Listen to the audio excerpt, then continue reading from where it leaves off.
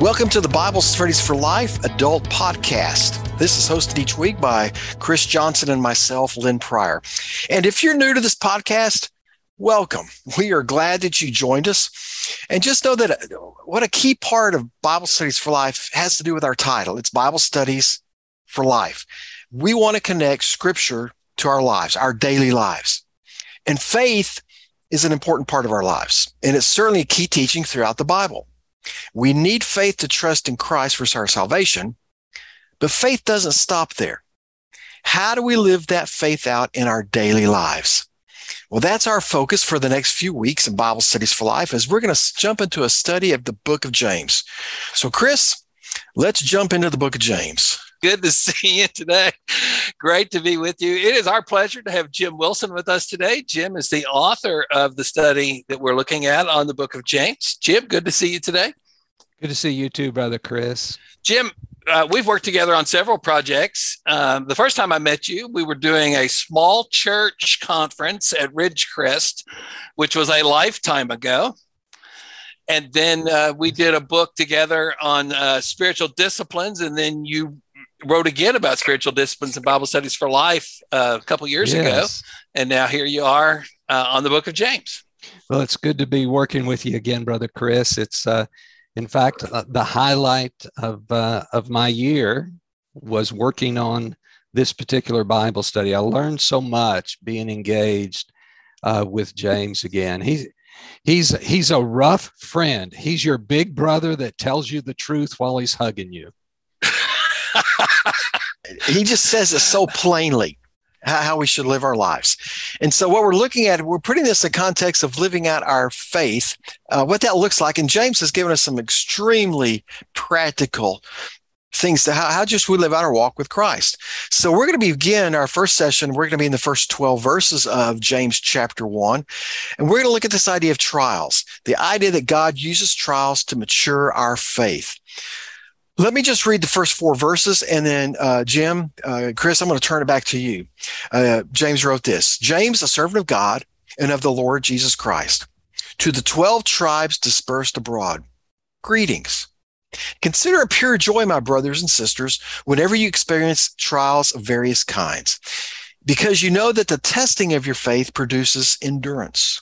And let endurance have its full effect, so that you may be mature and complete, lacking nothing. So James is very practical. That's one of the appeals to the book. And I don't know about you guys, but it seems like every time I go there, it's like what you said, Jim. I learned something new. I discover something. I'm challenged in a different way. But it seems like it always applies and it's always practical. Have you found it that way? Yes, there's always something to do after you finish reading the book of James, which is interesting because he is living out in the way that he writes his message, because that's exactly what he's telling us to do, to apply this faith. It's not just about what you think, it's about what you do.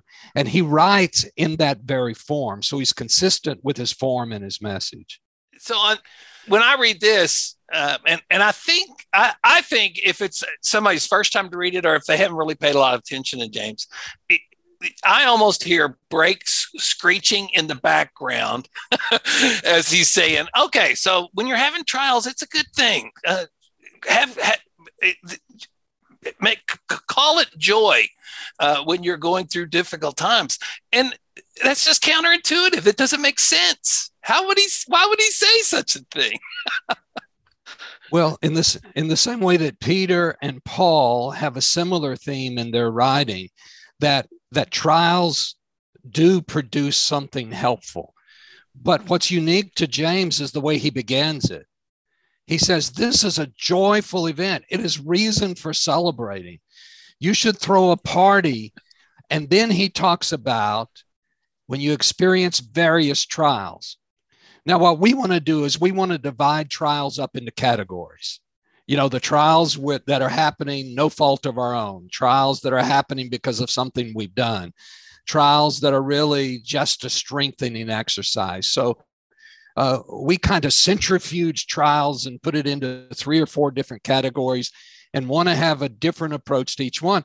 And James just says, time out, guys.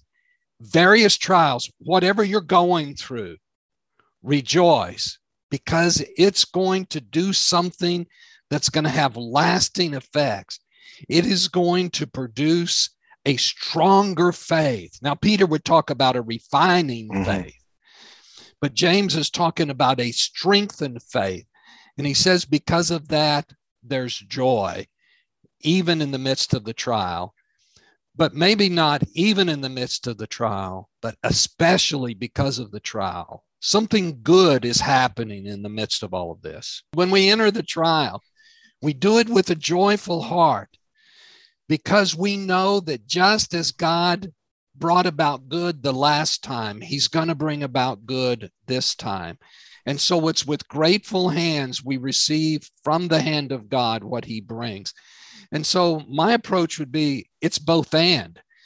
James is saying this trial itself is reason for joy because of what it's going to produce. But you start with the thought of joy instead of trying to add that on to the end. Sure. And it's easy to see the joy looking backwards. You know, now that I've gone through the trial, it's easy to see, yes, I can see how God used that. I see what God did, but there's an element of faith here. It's just as I'm entering this trial, I'm going to be joyous.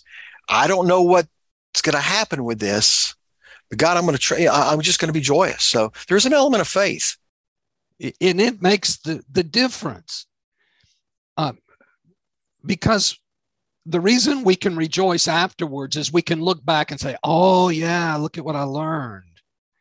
Oh, look at the development. Being joyful at the beginning is taking the trial on faith. And because of that faith, we know that God is going to do what he's going to do.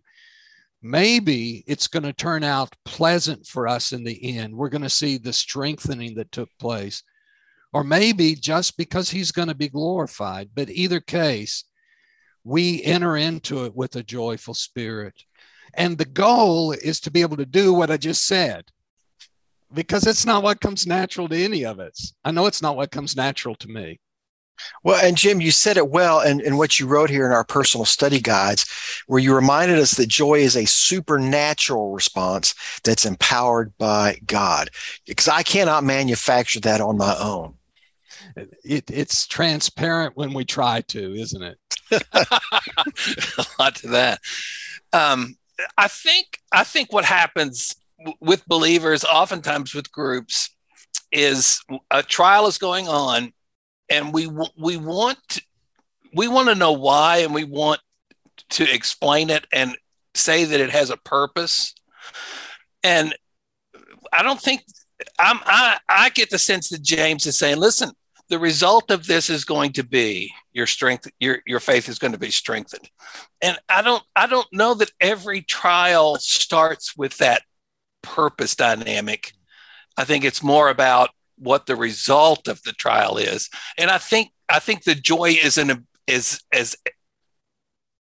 important spiritual development perspective of how you deal with the difficulties of life. Is that fair? If you don't have the joy, it's possible you're going to be embittered towards God.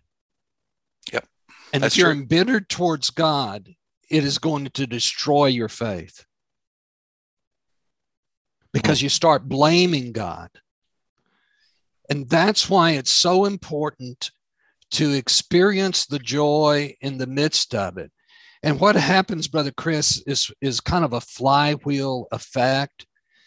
It's the accumulation of trials over the years that strengthens us, so that as we come into that another season of difficult times, we're able to express it with joy because, well, we've had experience in the past with it. And the accumulation of those, some very chronic and some very acute trials, the huge ones as well as the small mundane ones. Again, James says various trials. All kinds. He wants to lump them all together, all kinds, whatever you're experiencing. And so he's saying to us, stop parsing everything here and instead start trusting. I appreciate that. I think the trust is the key element for us. A part of my story is my 16-year-old son at the time, 16 years ago, as a matter of fact, died in a car accident. And one of the things that I realized early on in the grief process was that I really, truly believed the things that I always thought I believed and said I believed, and said to people who were going through the kind of things that that I never ever dreamed that I would go through. But I really believe those things about God. I really trust him. I really believe that he's with me in this kind of time. And it was an unspeakable, horrible trial.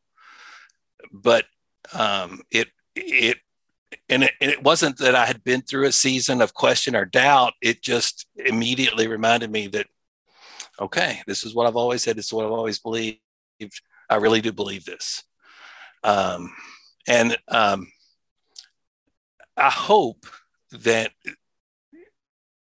one of the things that will happen in our groups is that people will take the time to talk about the difficult trials that they've been through and what they've learned and what they've discovered on the faith journey, because we're having this conversation.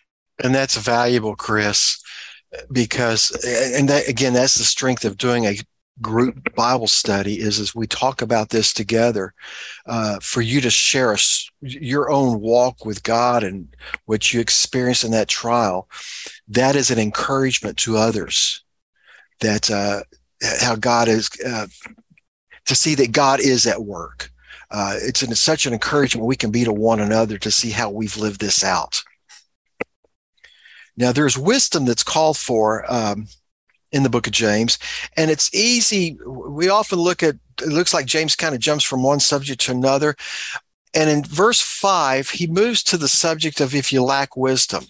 What I would like for us to do as we look at verse 5 and on, I still want to think in terms of, he's been talking about trials. Consider joy when you go through these trials, that we need God's joy in our lives, but we also need his wisdom.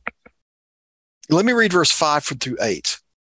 Now, if any of you lacks wisdom, he should ask God, who gives to all generously and ungrudgingly, and it will be given to him.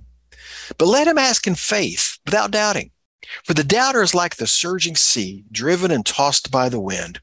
That person should not expect to receive anything from the Lord, being double-minded and unstable in his ways. I love that passage. And it's one of those things that I really hold to as well is, so we all lack wisdom. If you do, and you recognize it, ask God. He'll give it to you. He'll give you all. He's generous. He'll give you all of the wisdom that you need. And we need it, especially as we are going through trials. It really does all go together.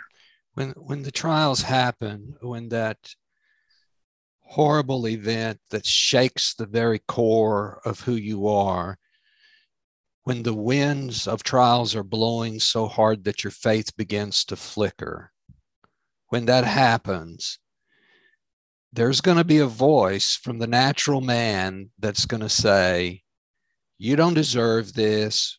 Why is he doing this to you? What did you do wrong? You know, the karmic effect from other world religions that says what's happening to you is because of something you've done, they would say, in a past life. But when that happens, when you become tempted to blame God, in that moment, you need his wisdom in your life, because the understanding and even the advice that's going to come from our well-meaning friends, just to enter Job into the picture and his friends who had all kinds of ideas as to why this was happening. None of them understood that God was winning an argument with Satan by Job's trials. None of them knew that. Not even Job knew that. He was put in an exclamation point with his argument against Satan with Job's life. We don't know the purpose. We don't always know the why, but can we embrace the who? And that's what James is encouraging us to do at this point. And this is one of many times in his book that he brings wisdom up, that you're needing wisdom. And it's introduced in the context of trials. You don't just need conventional wisdom. You need godly wisdom to know what is going on here. Because if you don't, you're going to end up getting bitter and blame God. And in the midst of that, your faith is going to crack like a parched landscape. Well said. Chris and I were in a conversation this morning with some others about this issue of suffering. And Jim, we brought up the book of Job. We were looking at a study there because here's Job facing this incredible suffering. And that kind of that why question that comes up, and as you pointed out, what the friends were trying to their way of trying to explain what he was going through, and God finally spoke into the picture, and he never answered the question why Job was suffering. He never gave a specific, well, Job, it's because of this or that. What he did is he said to Job, where were you when I did such and such, when I did this, when I created that? And there's this element of the wisdom Job gained from that is, God's bigger than I am. He knows much more than I do. And there's kind of a sense of, Job, if you don't understand all this that I've created, if you don't understand, there's some spiritual elements here you may not understand. So there was an element where we just realized God's God, he's sovereign, and I can trust him. That's the bottom line, Brother Lim. That's the bottom line that James has given us from the very beginning. You can be joyful because you can trust in God, even in the midst of this trial. And when you can't trust or you think you can't trust, pray for wisdom, and you will get the wisdom to know that you can trust. He goes on in verse 9, James does, to talk about what I'm going to state it this way, is we're talking about trials, how these trials can help us keep the right perspective on things. Let me read the passage and we'll kind of see how this unfolds. Remember, keep in mind, let's keep trials before us. Let the brother of humble circumstances boast in his exaltation, but let the rich boast in his humiliation, because he will pass away like a flower of the field. For the sun rises, and together with a scorching wind dries up the grass. Its flowers fall off, and its beautiful appearance perishes. And in the same way, the rich person will wither away while pursuing his activities. But blessed is the one who endures trials, because when he has stood the test, he will receive the crown of life that God has promised to those who love him. It's a great summary of for James to say, to bring them back around to trials, and to talk about looking at trials and the difficulties of life from an eternal perspective, which gets us back to faith and trusting God. So this his style. James' style reminds me a lot of your style of writing, because you do a very good job of starting and then circling through and around and coming back to the point and making it in a variety of ways. So I've always appreciated that about you. Well, thank you, Brother Chris. James, in this particular portion of text, does something in the overall book that's important, and I'll come back to this. He introduces the rich and the poor in juxtaposition to one another. That comes up in the section on favoritism, and then later in chapter 5, where he says to the rich to weep and howl. And in each of these instances, he does something that you think you're rich if you have financial resources, but you're really rich if you have faith. So if you come back to the very beginning of this section of scripture, he tells us we can have joy when we have various trials because it produces a stronger, steadfast faith. And now he wraps up in this section with this juxtaposition between the wealthy and the poor. The poor brother can boast in the humiliation because he's rich in faith. And the wealthy person, really, his wealth is going to pass away just like the flowers that are out in the field. And later he's going to say in chapter 5 that he needs to weep and to howl because of his misery. Such vivid language that he uses in this text. So really, I think Brother Lynn surfaced this early on. The point is faith. The reason we have joy is because of faith. The faith that's produced because of trials, therefore we can have joy in our trials. And then he goes on and talks about how this is going to produce this beautiful reward in the end, the crown of life that God has promised to those who love him. The most valuable thing we have is not a life without trials. The most valuable thing we have is faith to get us through those trials, because those trials really are the substance of life. Because of all of that, we can be joyful. A friend of mine recently reminded me that we work really hard to set up our lives so that we avoid trials. We don't want to have to go through those things. But the very thing that we try to avoid and try to keep ourselves from going through are the very things that God uses to help us to grow and develop and mature and make a difference in our lives. Pretty amazing. Jim, you wrapped up this study with some great thoughts for what we do with this study. We call it Live It Out in the Personal Study Guide. But I thought these were just spot on as we talk about trials, expressing joy, our faith in all this. You told us, first of all, pray for strength. In whatever trial you're facing, ask God, seek God that while he may be found, call on him while he is near. Just, God, I'm going through this trial. I need strength. You also, I thought this was a great idea too. Just ask for help.